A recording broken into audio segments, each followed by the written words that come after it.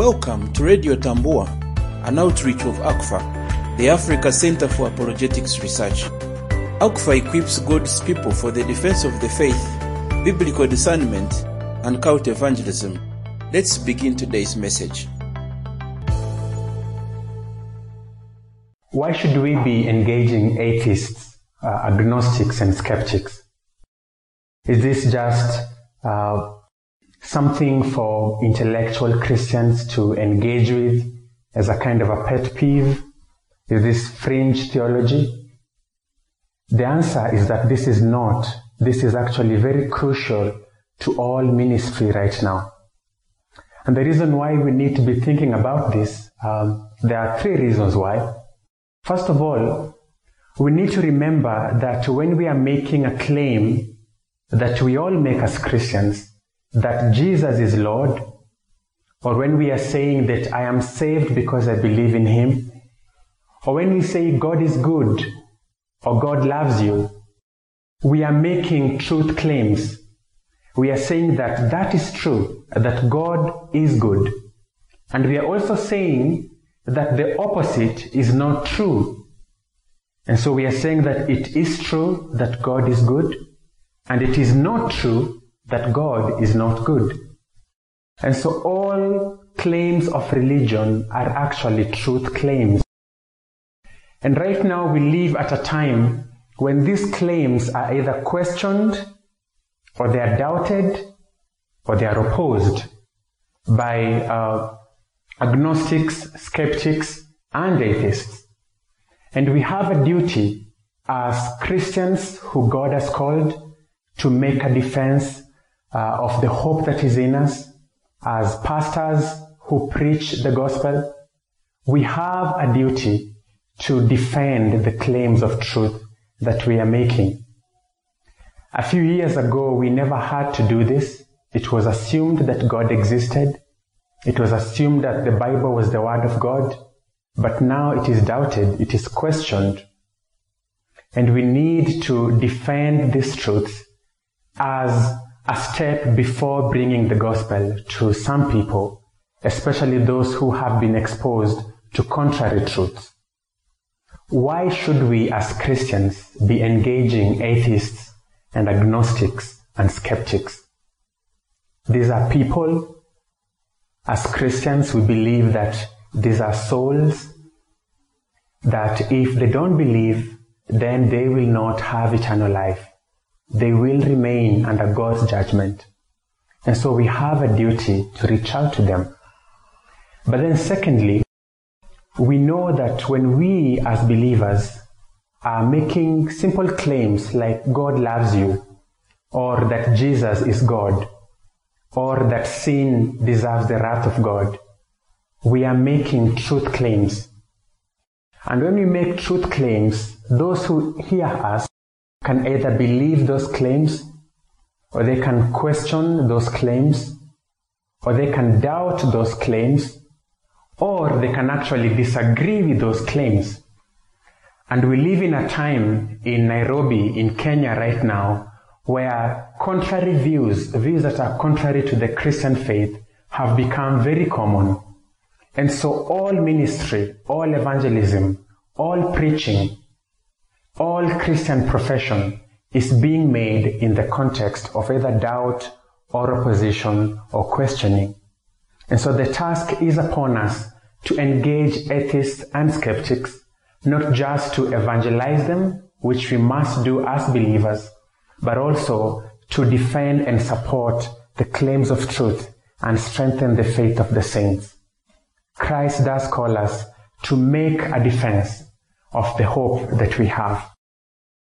So, how do we engage atheists and skeptics? First of all, you want to investigate how you think about truth and scripture.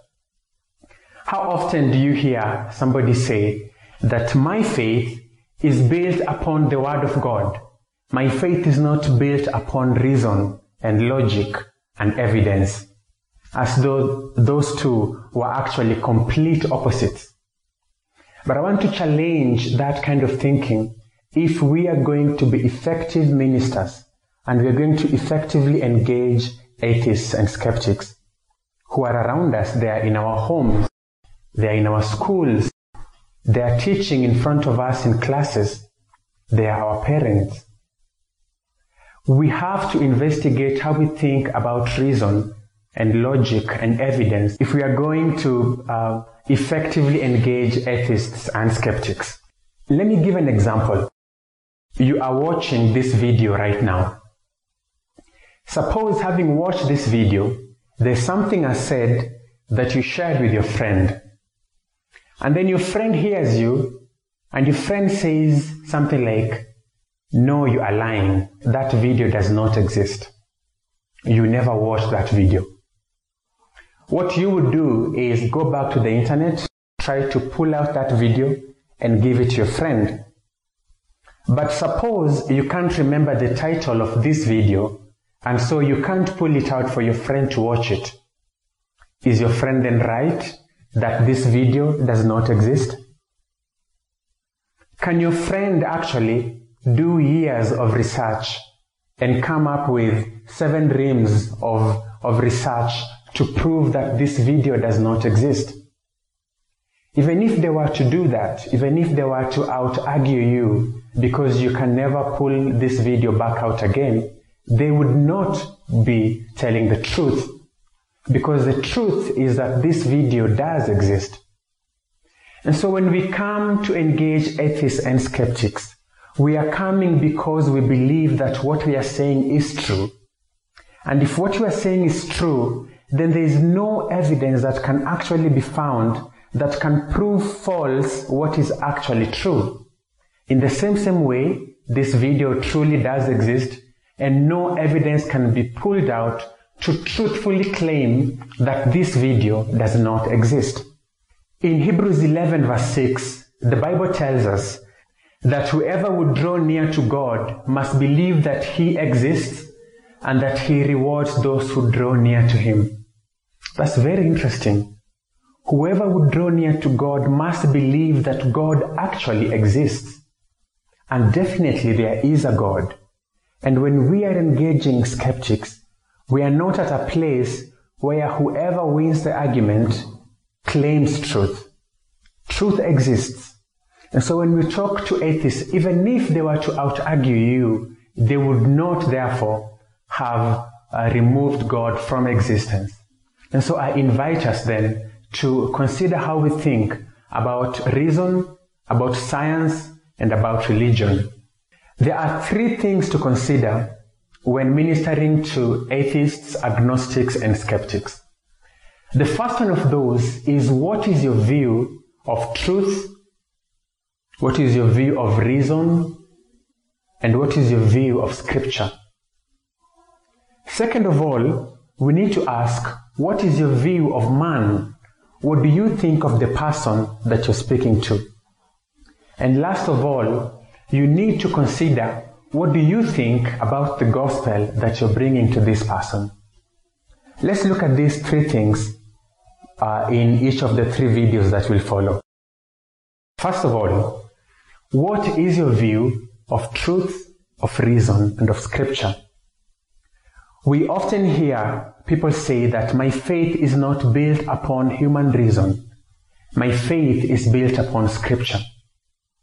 And so people often think that engaging atheists is a question of reasoning and philosophy and not a question of scripture. But let me challenge you by asking you a question.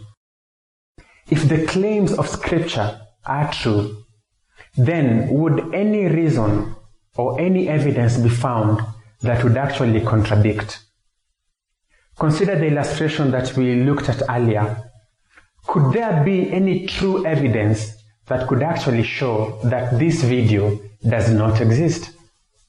Definitely there cannot be, if it is actually true that you're watching this video right now. There cannot be.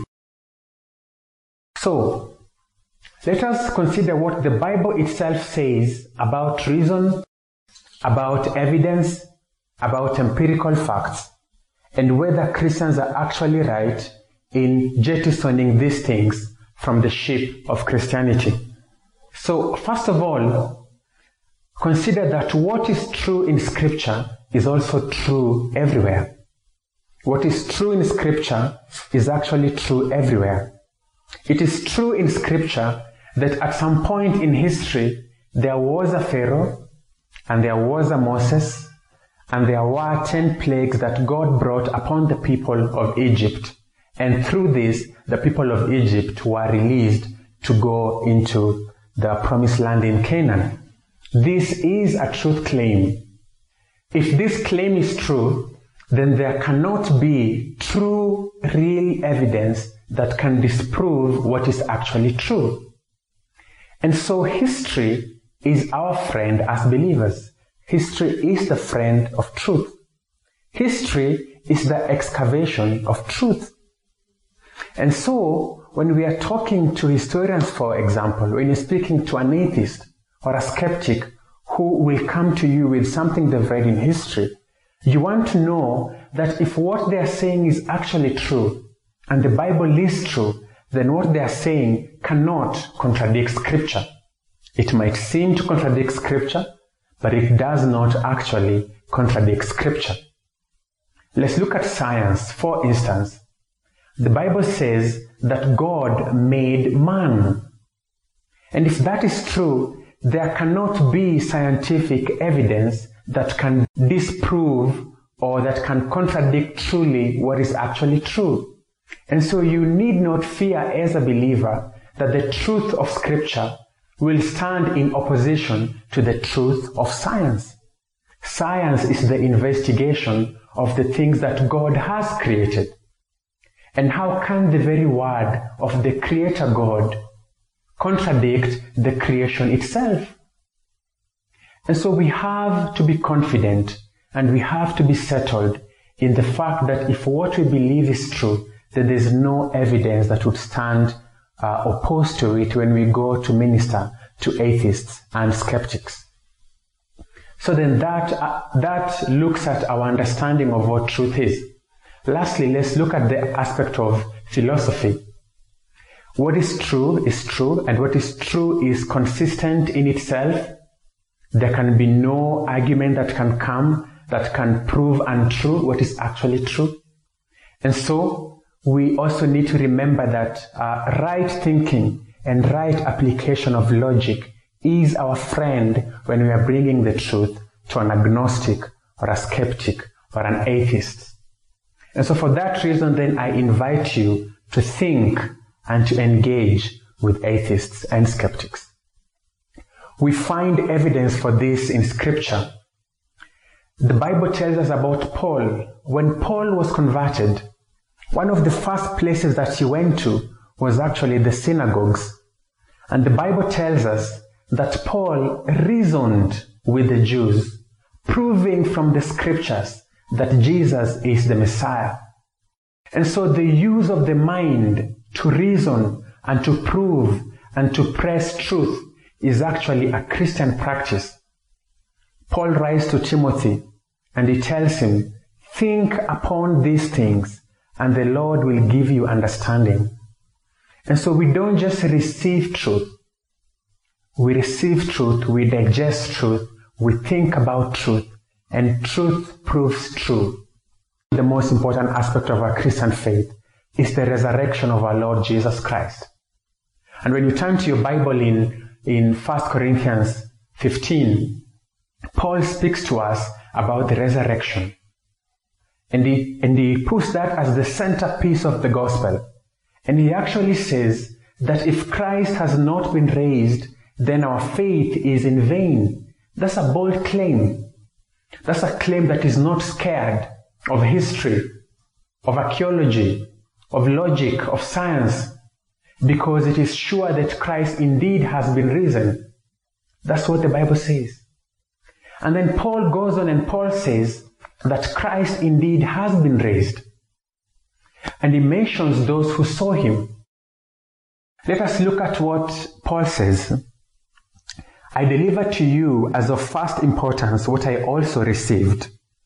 Christ died for our sins in accordance with the Scriptures, that he was buried, that he was raised on the third day in accordance with the Scriptures, And then he goes on to say that Christ appeared to Cephas, to the 12, then he appeared to more than 500 brothers, most of whom are still alive, though some have died.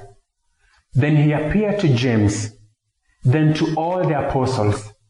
Then last of all, as to one untimely born, he appeared to me. And so Paul knows that he's making an actual statement, an actual claim of truth. And he's saying that you can go to the 12, you can go to Peter, you can go to the 500, most of whom are still alive. They saw the risen Christ. And so his faith in the risen Christ is according to the scriptures, as he says, but then also it's a factual statement.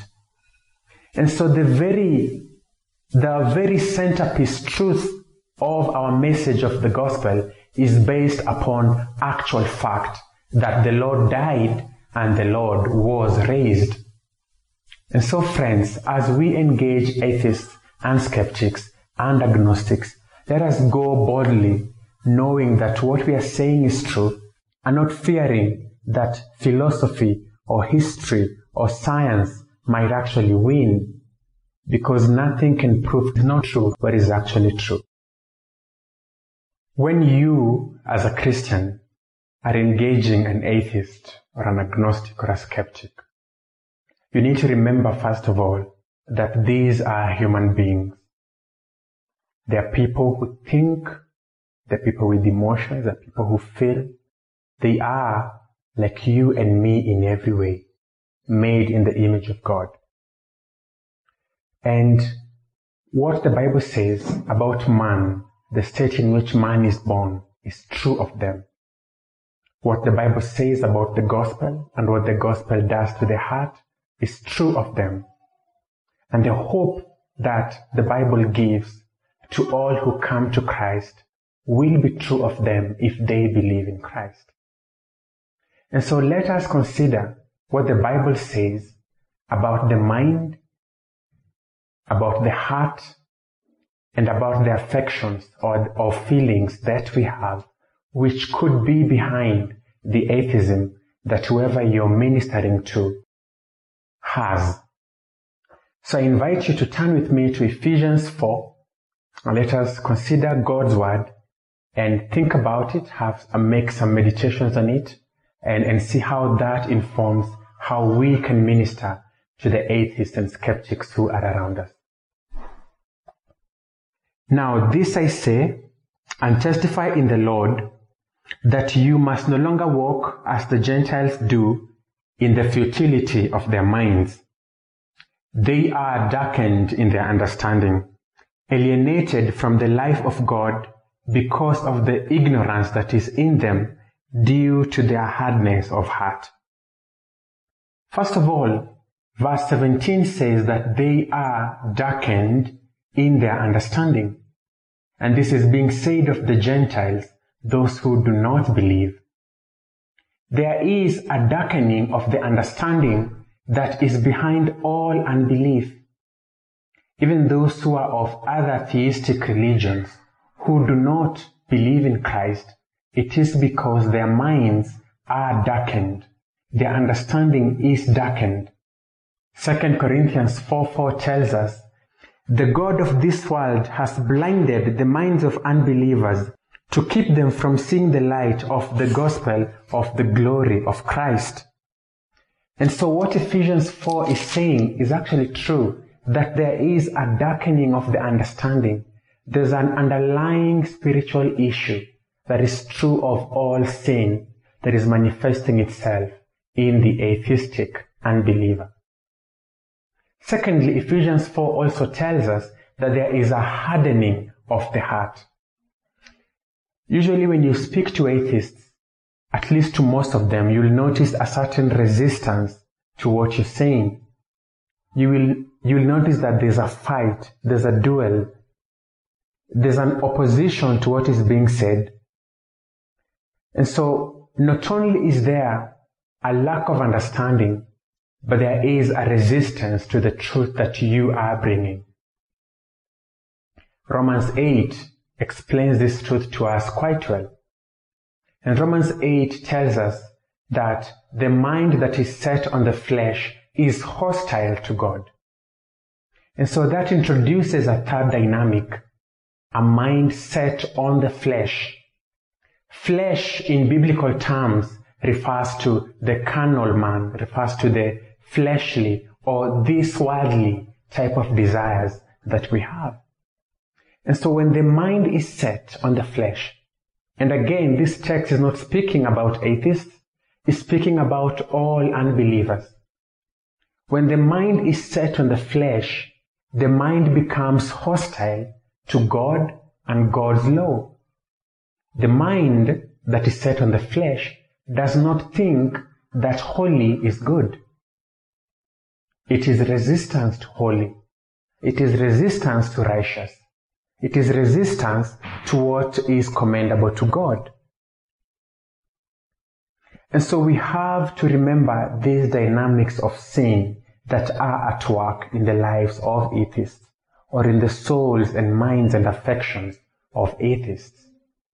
And so then that helps us know that even as we are talking, the converting power does not rest in the force of our arguments, but God Himself has to overcome the chains of sin that are working in the person's heart so that the person can believe. And so as we go, we know what we can do. We can convince, perhaps, but God has to convict them of their sin. A great illustration of this is the parable of the rich young ruler. He asks Christ what he must do to be saved, and Christ tells him that he has to keep the law perfectly, and he actually says that he has. And then Christ tells him that then you must go and sell your belongings and come and follow me. And now he has the question. He has the answer to the question that he asked. But what does he do? Does he kneel down before Christ and worship him as Lord? No. The Bible says that he went away sad because he was extremely rich. And so his desire, his esteem for his possession was determining his will. And so as much as now he knew what he needed to do, he was not going to do it. He was not willing to do what he now knew because his affections, his loves, his desires were with his treasure in this world. And so as a believer, as an evangelist, you are up against the strong shackles of sin. There's a spiritual state in which the unbeliever that you're talking to is in, and only God can break those chains. For that unbeliever to actually come and bow the knee and repent of their sin and proclaim that indeed Christ is Lord, God has to work in their hearts to give them a conviction of their sin. This means that all our ministry to atheists has to have the gospel. Simply proving the existence of God is not enough. Nobody goes to heaven. Nobody is forgiven of their sin for being a theist. They have to hear the message of the Lord Jesus Christ.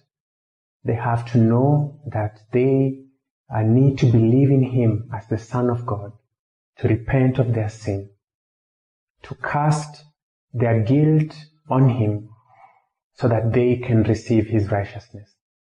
And so all of this has to end in a clear understanding of the gospel on their part. That's your role. Secondly, it has to be prayerful. You know that the power to convert is not with you, and what they need is not a great argument. What they need is conversion. And so you must be prayerful as you speak with them. You must be praying for them. You must be trusting God to be at work through your sharing of the gospel so that they can be saved. Let me share with you some tips, some tools that can help you as you minister to atheists or skeptics or agnostics. First of all, know the power of questions. this is not only respectful, it's actually kind. Find out, why don't they believe? Ask them, how is it that you came to actually become an atheist or an agnostic? You'll hear some very interesting stories. Oftentimes, it is not because of a logical deduction, but there are a number of things that came that sort of made them consider the idea that God does not exist. Oftentimes, there's a painful background. There is great loss.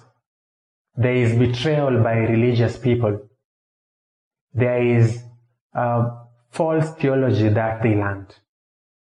So find out why they don't believe in God. And that might just help you know how to serve them better. Second of all, ask them what they believe about the Christian faith. What do you exactly believe about God? What do you exactly believe about Christ? What is it that you don't believe about the Christian claims? You'll usually find that as they articulate the Christian claim that they don't believe, what they don't believe is actually not what Christianity claims. Ask them so that you know what exactly you need to address. You need addressed that is behind their unbelief. So you have asked them what they don't believe about the Christian faith, what their understanding of the Christian faith is. Another question you can ask is now, what do they believe? What do they believe about God? Oftentimes they might not believe the Christian God, but then they have another belief in another God. And you want to find that out. Now, this can become a great avenue because if indeed it is that our God is the true God, then other gods are false gods. And it is not difficult to show the falseness or the untruthfulness of contrary beliefs. And so that will also help you to make your exercise of apologetics and evangelism very directly helpful to whichever atheist you are speaking to. One mistake that many apologists and evangelists do is that they assume that all atheists believe the same thing or don't believe the same things. That is not fair, and that is not actually true. So find out what the person before you does not believe and address that so that you can get over those hurdles and get to give them the gospel. Another tip is for you to take advantage of common ground. Atheists or skeptics or even agnostics are humans like us. They fall in love, they get heartbroken, they love people, the people that they love die, they fall sick. And whatever system of belief that you have, it needs to give you a kind of worldview with which to understand these things. Ravi Zacharias tells a wonderful story of sitting across a coffee table with an atheistic professor friend of his, and the friend was devastated because his wife had cancer. And Ravi asked him, my friend, if you indeed believe that your wife is simply matter, just as this coffee table is, then why are you so moved by her illness? And of course, the professor had to admit that there is some value that the wife has that is not existent in a tree. And so this is an illustration for how we can take advantage of things like grief or things like joy. And so Dr. Ravi knew that whatever worldview, whatever materialistic, atheistic worldview that his friend has could not explain the value of man. And this becomes a chance for him to show that the Christian idea that man is made in the image of God becomes a worldview that explains our very intuitive recognition that man is more valuable than other created things. Now, this is not to say that we are to very selfishly take advantage of these things to make our points. No, we want to do this in love because these are people that we love. We do believe they are made in God's image. And so, be it a wedding, for instance. What are weddings for? Why do people covenant one another to live together, to love one another, to support one another? That becomes another avenue to explain the Christian worldview behind love and commitment, and show God's own commitment to us, and that the Bible says that God has instituted weddings to reflect, or marriage to reflect the love that is, the covenant commitment that is between God and us. That marriage is a picture of that. Take advantage of these situations. Love these people. Let them know that you care, and let them know that your worldview is actually consistent with these things. Scripture calls this making the best use of the time. Number 3, be conscious that you are also witnessing with your lifestyle. Richard Baxter, one of the Puritans of the 17th century, says that many sermons have been slit on the throat by one careless word. For you as a believer, for you as someone who wants to see this person saved, to share your faith with them so that they may enter eternal life, you know that they are observing you. And so let your conduct match your lifestyle. Your conduct is part of your Christian witness to the atheist and to the watching world. Many atheists will give as one of their main arguments against Christianity the conduct of Christians. Too often you hear of pastors, you hear of Christian leaders, you hear of Christian wives or Christian children who do not live according to the Christian ideals. And this is celebrated even because it seems to disapprove the Christian faith. And as much as my conduct is no argument against the truth of what I'm saying, yet even atheists know that my conduct, that my claims ought to be backed up by my conduct. Let us remember that our conduct backs up the truthfulness of our profession.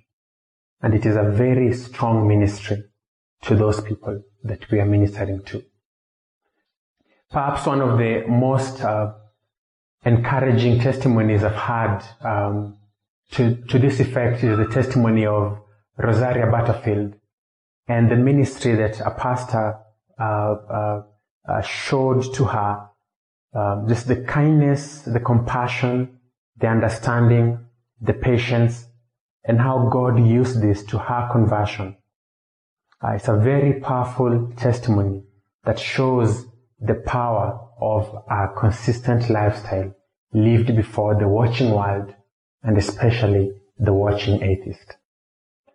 And lastly, take advantage of the resources that are available to you. We are not the first ones to engage atheists. There are no fresh arguments against God.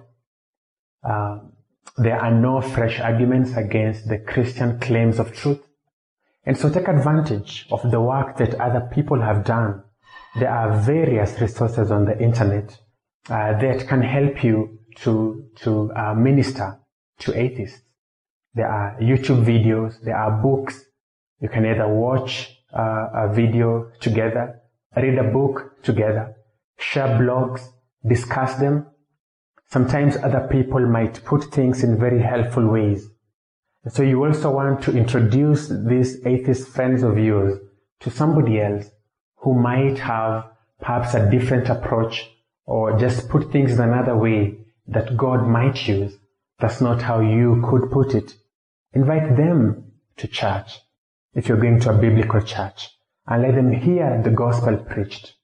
God will work to save sinners of any kind, even of the atheistic kind. by the power of his gospel. To learn more about the Africa Center for Apologetics Research, visit us at africanapologetics.org.